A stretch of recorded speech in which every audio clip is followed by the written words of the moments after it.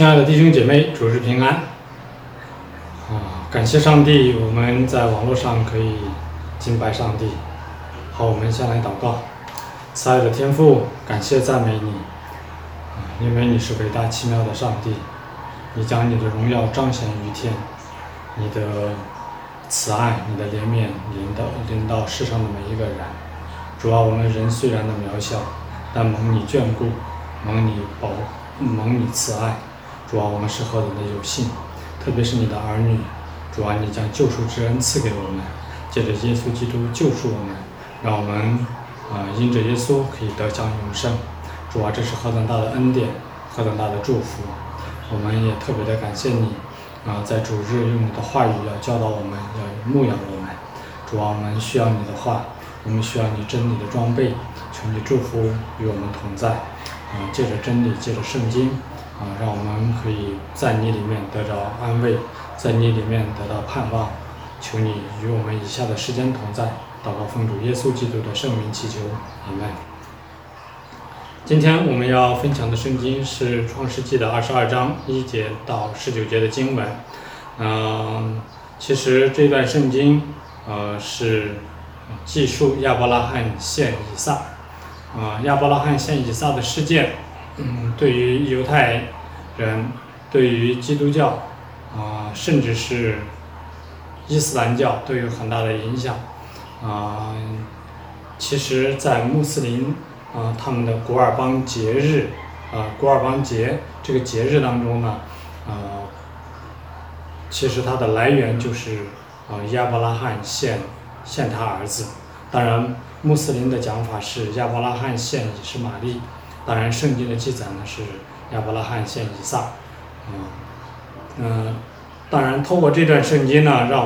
我想我们会看到的是亚伯拉罕献以撒是上帝对他的一个试验，而在这个试验的当中，亚伯拉罕得胜了在神的面前交出了一份让神满意的答卷。所以这段圣经呢，我给他的一个主题呢是亚伯拉罕献以撒得胜试验。我要从3个方面来分享。第一呢，就是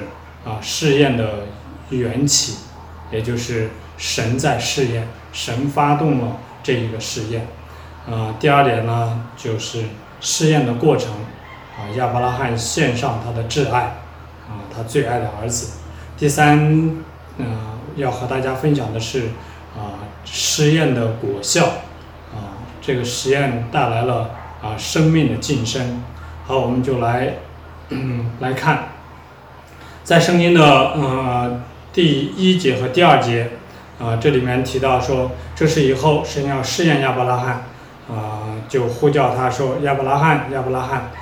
他说，我在这里。神说，你带着你的儿子，就是你独生的儿子，你所爱的以撒往摩利亚地去，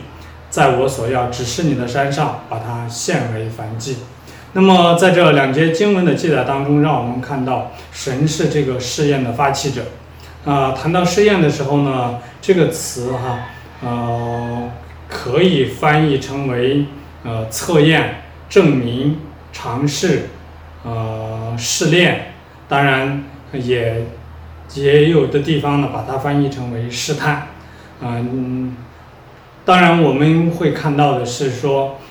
这一个试验是神发起来的，那么神主动的要试验亚伯拉罕。那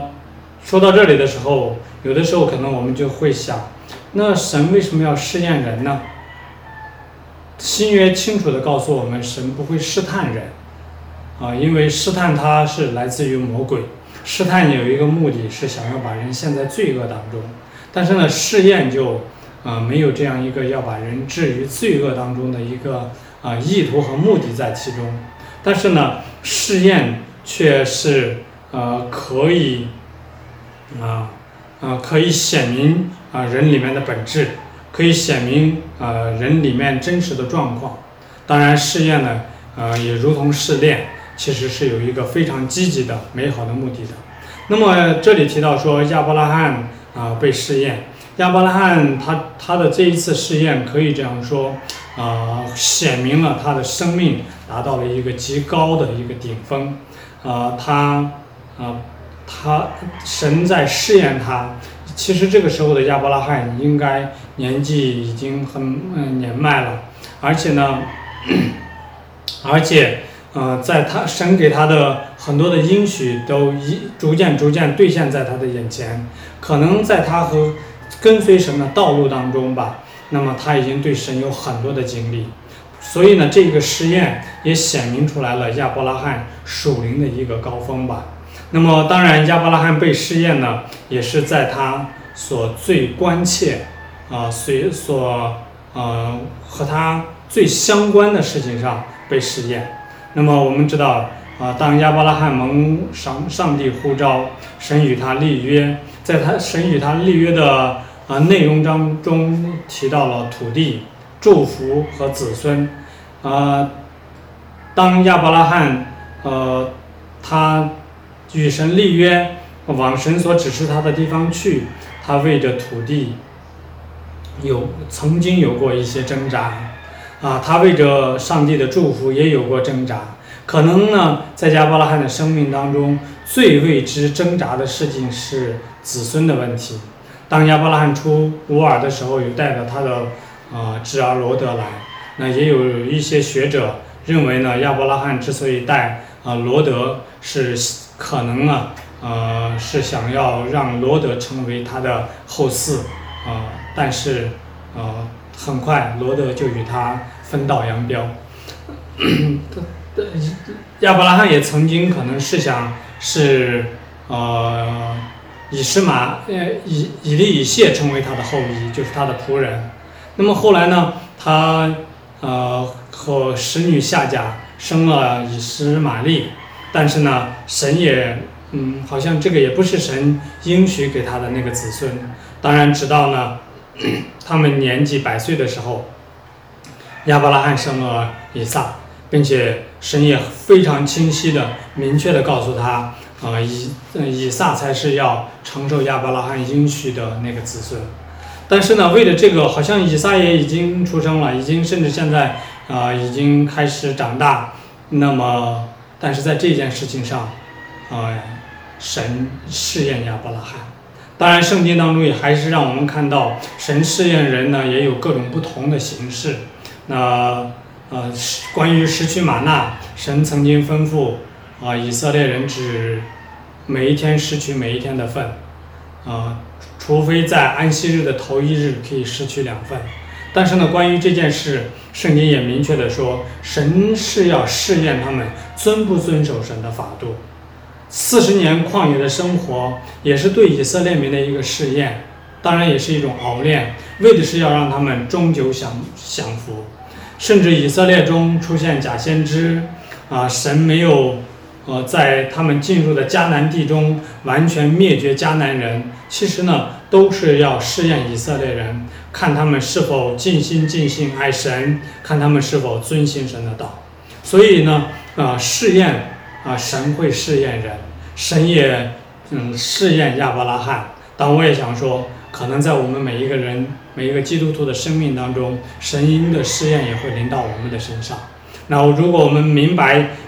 既然神是试验的发起者，那么我们可能只能被动的接受试验，而我们在这些试验的过程当中，我们紧紧的依靠神，效法亚伯拉罕所留给我们的榜样，那么我们也一定可以得胜试验，我们也可以为主做出美好的见证。好，我们也会看到，既然试验是神所发起的，那么试验呢也有上帝的美意在其中。那么试验会显明人对神的爱，人对神的敬畏，人对神的信心，人对神的顺服。那么不但可以显明这个，而且呢也透过试验也会让人的信心更加的增长，也会透过试验让人可以更敬畏神，更认识神，甚至呢可以为神做出美好的见证，使主的名得到荣耀。当然说到这里，我们就会想起约伯他经历了这样一个大的一个试验，一个试炼。那么约伯其实并不知道天上所发生的魔鬼撒旦和神对话的那一幕，但是神还是允许撒旦来夺去约伯所有的，甚至使约伯生病。但是呢，最终我们会看到约伯透过这样一场的试验，约伯对神的认识加增了。透过这样一场试验，约伯的生命更丰盛了，并且呢，神的名因此得荣耀，魔鬼撒旦蒙羞退后。那么，当然新约圣经当中也明确的曾经告诉我们说，你们落在百般的试验当中，都要以为大喜乐，让我们可以用一种喜乐的态度去面对这些试验。那么圣经彼得前书1章7节也曾说呢，叫你们的信心经过试验，就比那被火试验仍然能坏的金子更显宝贵，可以在耶稣基督显现的时候得着称赞、荣耀、尊贵。这里也就让我们看到信心就如同金子一样，透过了试验，就会让这个金子的纯度更加提升，它的价值更加的增加。那么信心在神的眼中经过了这样一个试验以后呢，也甚至是比金子更加的宝贵，可以得到称赞、荣耀和尊贵。也有一句俗话说嘛，真金不怕火炼，这个金子被火越炼，它的纯度越高，越炼它就会越有价值。那么其实在基督徒的生命当中也是如此。所以神许可试验临到我们，神在试验的当中也有他的美意。不但是我们会经历试验，圣经当中也让我们看到房角石。其实我们知道基督就是那个房角石，其实这个房角石呢也是被试验过的石头，基督也被经历过试验。那新约当中呢也曾经提到说，作为执事的要先受实验，若没有可责之处，然后叫他们做执事。那作为神的仆人，做执事的要经过试验。那所以神许可试验，神在试验当中也有他的美意。好，接下来我们要分享的是第二点，就是实验的过程。在这个实验的过程当中呢，亚伯拉罕献上了他的挚爱。那么当然神发起了这个实验，神要让亚伯拉罕献他的儿子，是他独生的儿子，是他所爱的以撒。那么在这个实验的当中，亚伯拉罕是如何回应上帝的呢？圣经让我们看到亚伯拉罕对神的回应也是立刻的准确的来回应神。为什么说他是立刻准确的回应神呢？圣经里面说亚伯拉罕清早起来，背上驴，带着2个仆人和他的儿子以撒，也劈好了燔祭的柴，就起身往神所指示的地方去。那么这里就会让我们看到呢，亚伯拉罕在回应神的当中呢，他是立刻的。既然说到是亚伯拉罕清早起来，那我们可以设想一下，亚伯拉罕是什么时候得到上帝给他的这个命令的呢？让他去献他的儿子以撒。我如果猜想的话，应该是他可能头一天献晚祭的时候，也可能是他在他晚上的时候神在异象中，神在异梦中对他显现，向他吩咐这个命令。当然我们不具体知道，但是让我们可以清楚知道的一件事是，亚伯拉罕清早就起来，然后呢就准备这个行程。那也就是说，亚伯拉罕对于神吩咐他的这个命令，是用一个非常积极的准确的立刻的一个行动来回应。当然这个实验说实在话，临到亚伯拉罕的身上也并不是那么简单的一件事，因为亚伯拉罕并不知道后面会发生什么。既然神吩咐说要让他把他的儿子以撒献上，那么献上之后的结果是作为燔祭啊。其实献祭作为燔祭是非常清楚后果的一件事情，就是要把以撒要杀了，他的血要流出来，然后呢被焚烧，这是燔祭。那么亚伯拉罕把他的儿子以撒献上，成为这样一个燔祭，其实是一个可以说这是一个非常艰难煎熬的一件事情。但是他也在后面的记载，圣经的记载当中，我们也看到他也是真实的把他的儿子捆绑放在柴上，甚至拿出刀来要杀他的儿子，献为燔祭嘛。那么让我们看到的就是说，这一个试验是真实的，但是亚伯拉罕依然去回应了神，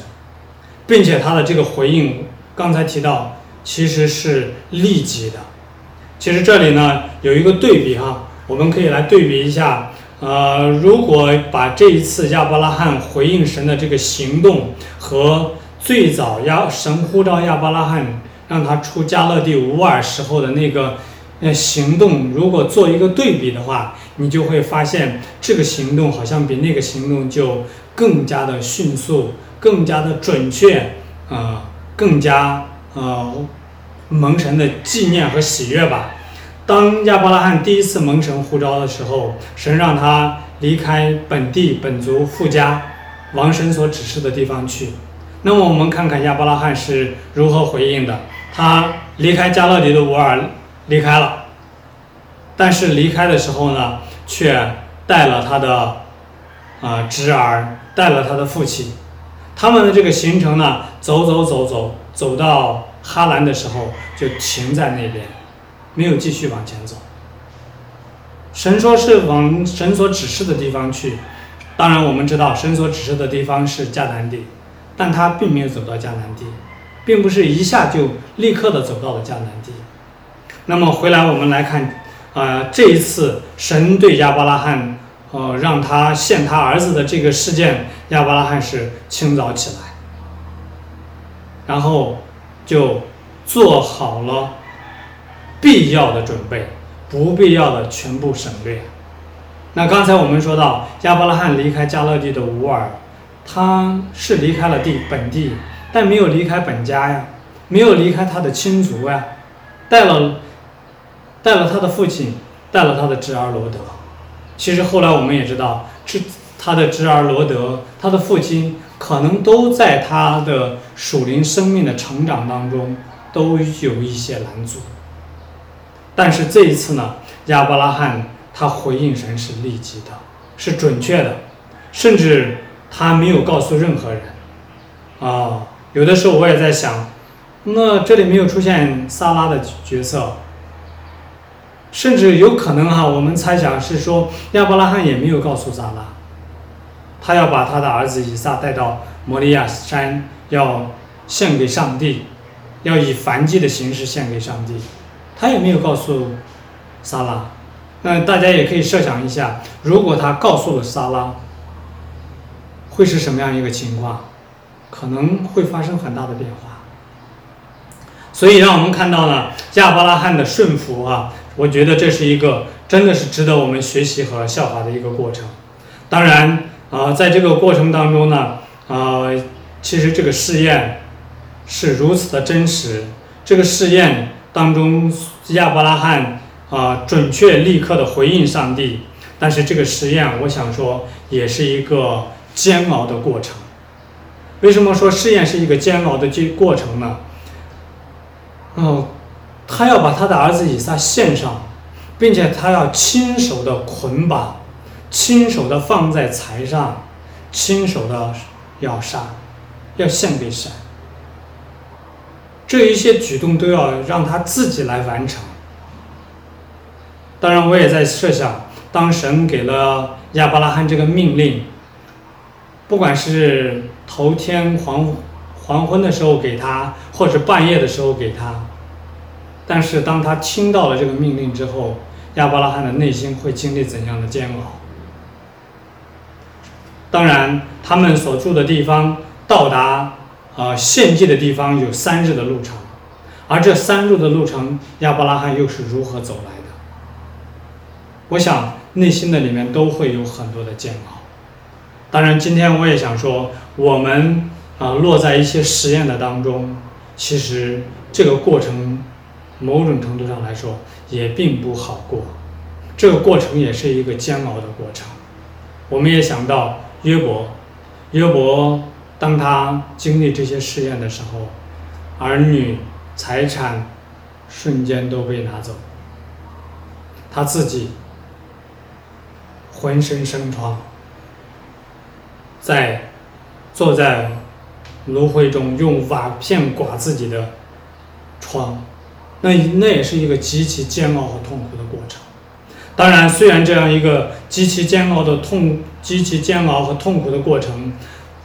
当然会把人的心带到神的面前，会紧紧的让人去依靠神、信靠神、抓住神。当然，我相信在这个过程当中，亚伯拉罕的煎熬，圣经没有太多的记述，一定会经历这个煎熬。但是在这个煎熬的过程，我想他挺过来，他仍然照着去做了。所以这个实验的过程也是一个煎熬的过程。其实呢，在圣经诗篇的66篇第10节也曾经说，神啊，你曾试验我们，熬炼我们，如熬炼银子一样。其实圣经也认同这个试验的过程就是一个熬炼的过程，是一个比较煎熬的过程。当然这个时候我们需要越发的依靠神，越发的紧紧的靠近神。当然我们越是需要把我们的眼光盯在神身上。当然如果我们也看到有一些弟兄姊妹在这样一个被试验，在这样一个煎熬的过程当中，我想神也求神给我们智慧，让我们知道怎样去陪伴他们，让我们知道怎样去与哀哭的人同哭，让我们在陪伴的过程当中，求神也给我们智慧的言语去安慰，甚至去帮助开导他们。当然如果我们没有太多合适的话语，我们闭口我们陪伴就好，求神给我们智慧。好，我们来看第3个点，就是实验的这个果效。那么实验的果效呢，就是带来生命的晋升。那么亚伯拉罕他在这个实验的过程当中，他献上了挚爱，他也真实的把他的儿子带到摩利亚山，放在祭坛上，举刀要杀。但是在这个时候呢，神从天上，神的使者从天上呼叫他，然后呢说亚伯拉罕，亚伯拉罕。那么亚伯拉罕说我在这里。第10节12节说，天使说你不可在这童子身上下手，一点不可害他。现在我知道你是敬畏神的了，因为你没有将你的儿子，就是你独生的儿子留下不给我。那么在这个实验的果效当中，我想让我们首先看到的就是他在这个实验的当中他得胜，在这个实验的当中他被神称赞，他是一个真实的敬畏神的人，是一个爱神的人。当然这个敬畏我想里边是包括爱的。这里边说到你没有留下你的儿子，你没有留，就是你独生的儿子你没有留下。当然在这个实验的当中，我想让我们看到不但试验了亚伯拉罕的对神的信心，对神的顺服，也试验了亚伯拉罕对神的爱。亚伯拉罕可以这样说，他真的是一个爱神超过一切的人。当然，圣经里面给我们最大的命令，就是要让我们尽心、尽性、尽意、尽力爱主你的神。那说到这里，我们每一个弟兄姊妹，我们也来反省和思想一下我们自己：我们爱神吗？我们爱神到底在哪里？我们爱神到底有多少？耶稣曾说：“爱父母过于爱我的，爱妻子儿女过于爱我的，不配做我的门徒。”所以求主怜悯我们。那么在这个过程的当中，我想亚伯拉罕不仅他得到了上帝的称赞，他在这个过程当中也经历了上帝的预备。那么当神阻止他之后呢，13节就说到，亚伯拉罕举目观看，有一只公羊，扣在稠密的小树中，然后他取了那个公羊献为燔祭，代替他的儿子。其实呢，在此之前亚伯拉罕的儿子以撒就曾经问过亚伯拉罕这个问题，说献火与柴都有了，但献祭的羊羔在哪里呢？当然，曾经有弟兄姊妹问过这个问题，说那个时候亚伯拉罕怎么就可以说就知道神有预备呢？当然，我想那个时候亚伯拉罕并不知道神在后面会预备一只羊羔代替他的儿子以撒。亚伯拉罕这样回答他的儿子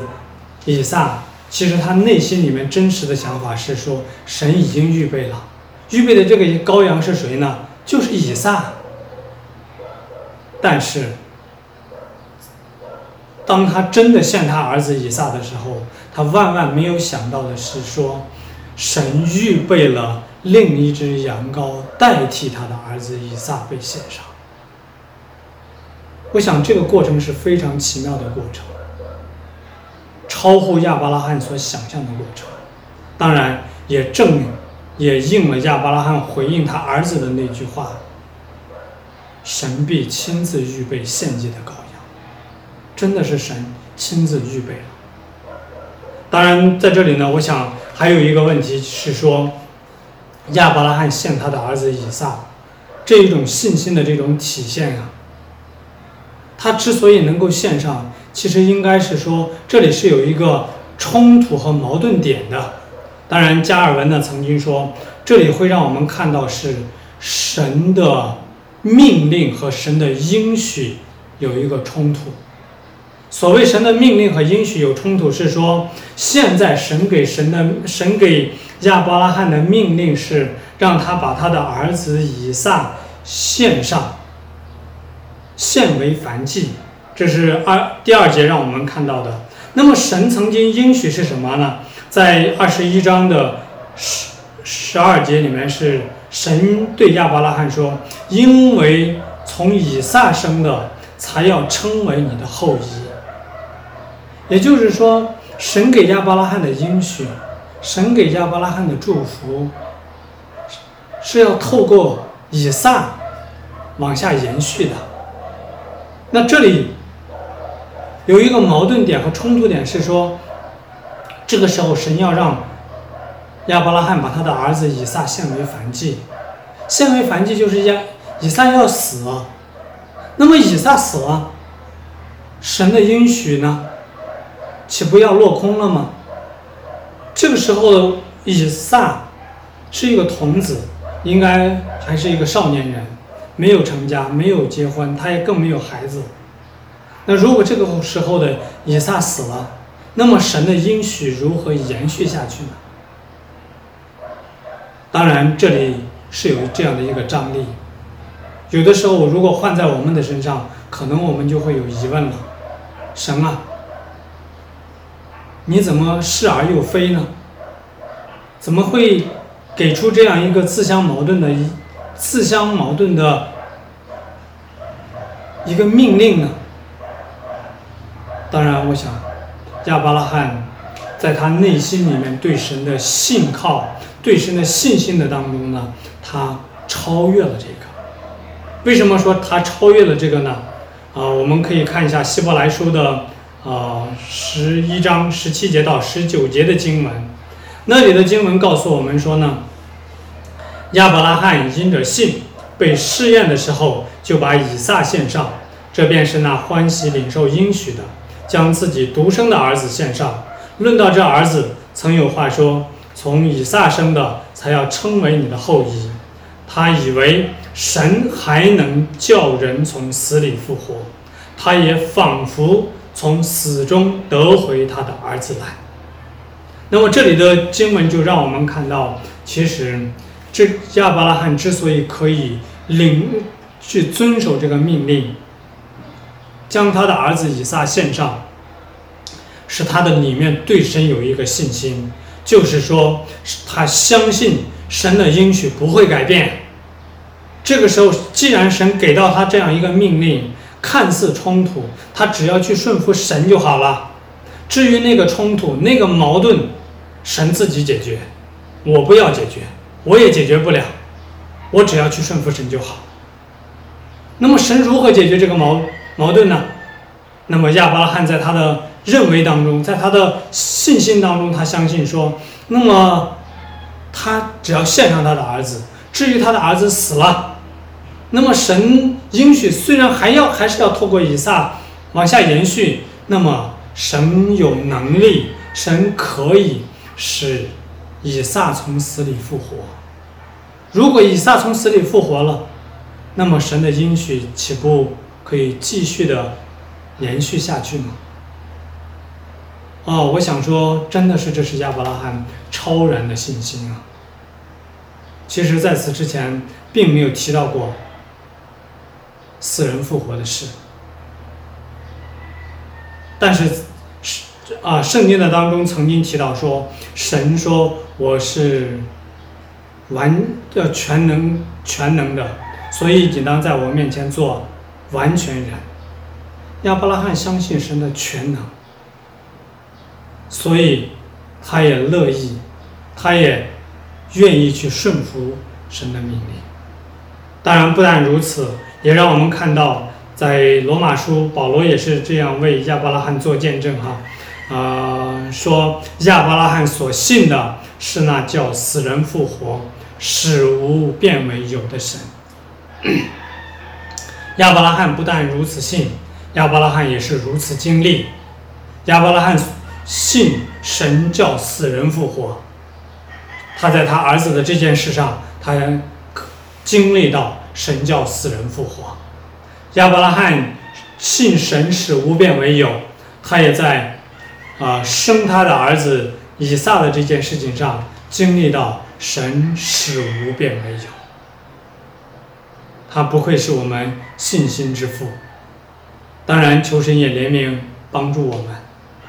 圣经里面所说神的属性，所说神的真实的这些教义都是真实的，也是要我们信的，也是值得我们信的，也是我们需要凭着信心真实接受过来的。当然求神帮助我们，让我们真的是神如此说，我们如此信，圣经如此教导我们，我们也如此相信和接受。这里会让我们看到亚伯拉罕他经历神的预备，他的信心有一个升华，有一个提升。那接下来也让我们看到神再次坚立了与亚伯拉罕所立的约。接下来17节就说到论福，神说我要赐大福给你，我要必叫你的子孙多起来，如同天上的星，海边的沙。后面也特别的提到说，你的子孙必得着仇敌的城门，万国必因你的后裔得福。这里让我们看到再次的坚定了神对亚伯拉罕的这个应许那么亚伯拉罕真的是不愧是信心之父，所以他的身上，他对这个实验的这个回应值得我们学习和效法。他献上。那么当然我们再来看哈，那么在这个实验的当中，好像神发生了一些变化，发生了怎样的变化呢？一开始让我们看到这位神是试验人的神，试验人好像把一些挑战，好像把一个困境摆在人的面前，但是中间也让我们看到神是预备的神。其实他为亚伯拉罕预备那个困境，那个难处，那个最艰难的，神预备。就像神给亚伯拉罕立约一样，在立约的在古代立约的这个程序当中会把这个牛呀、羊呀劈成两半，然后呢，两个立约的人呢就会从这个肉块中间走过。走过的意思是说，如果一方违约，他们就会像被劈开的这些动物一样，用直白的话说，就是死无葬身之处吧，不得好死吧，违约的一方。但是在神与亚伯拉罕立约的当中，我们看到是神自己经过那个肉块，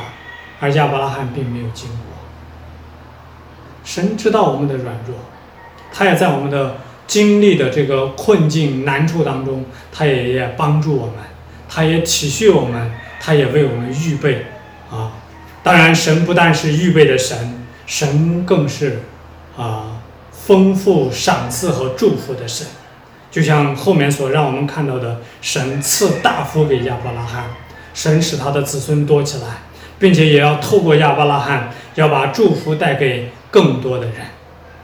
所以经受过试验的人是有福的，他们自己为主的名做出美好的见证，他们对神的认识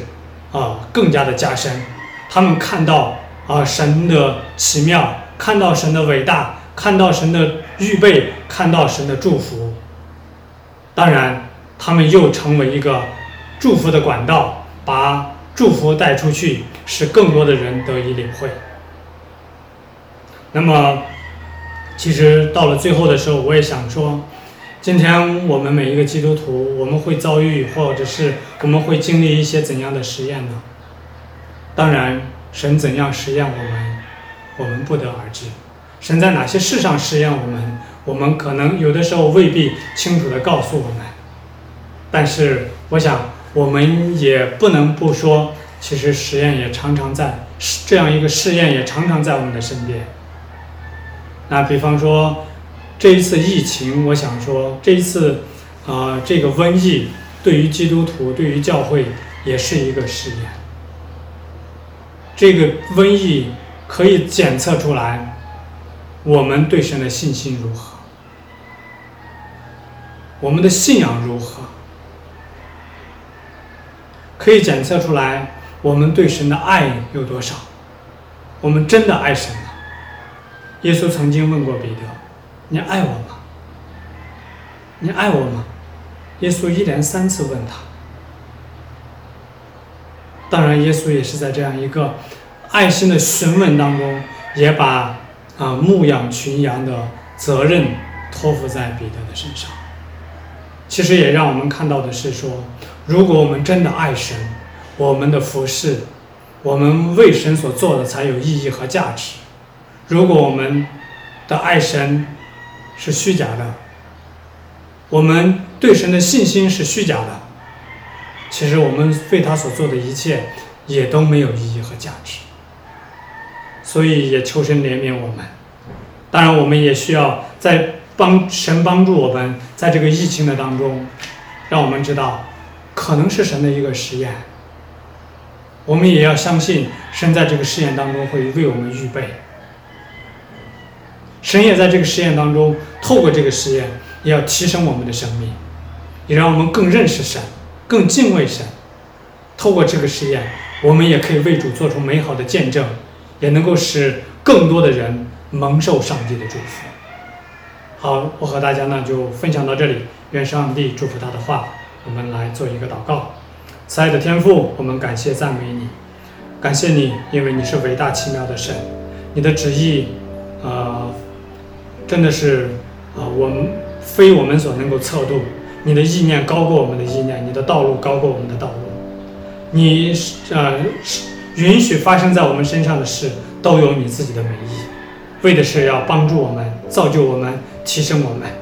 几乎我们在一些困难和难处当中，主啊，你也是那一位丰富预备的上帝。主啊，你也透过这些试炼，是要让我们的生命得到提升，让我们如同金子经过试炼你要让我们的信心比那个试验过的金子更加宝贵。求主也怜悯我们，也让我们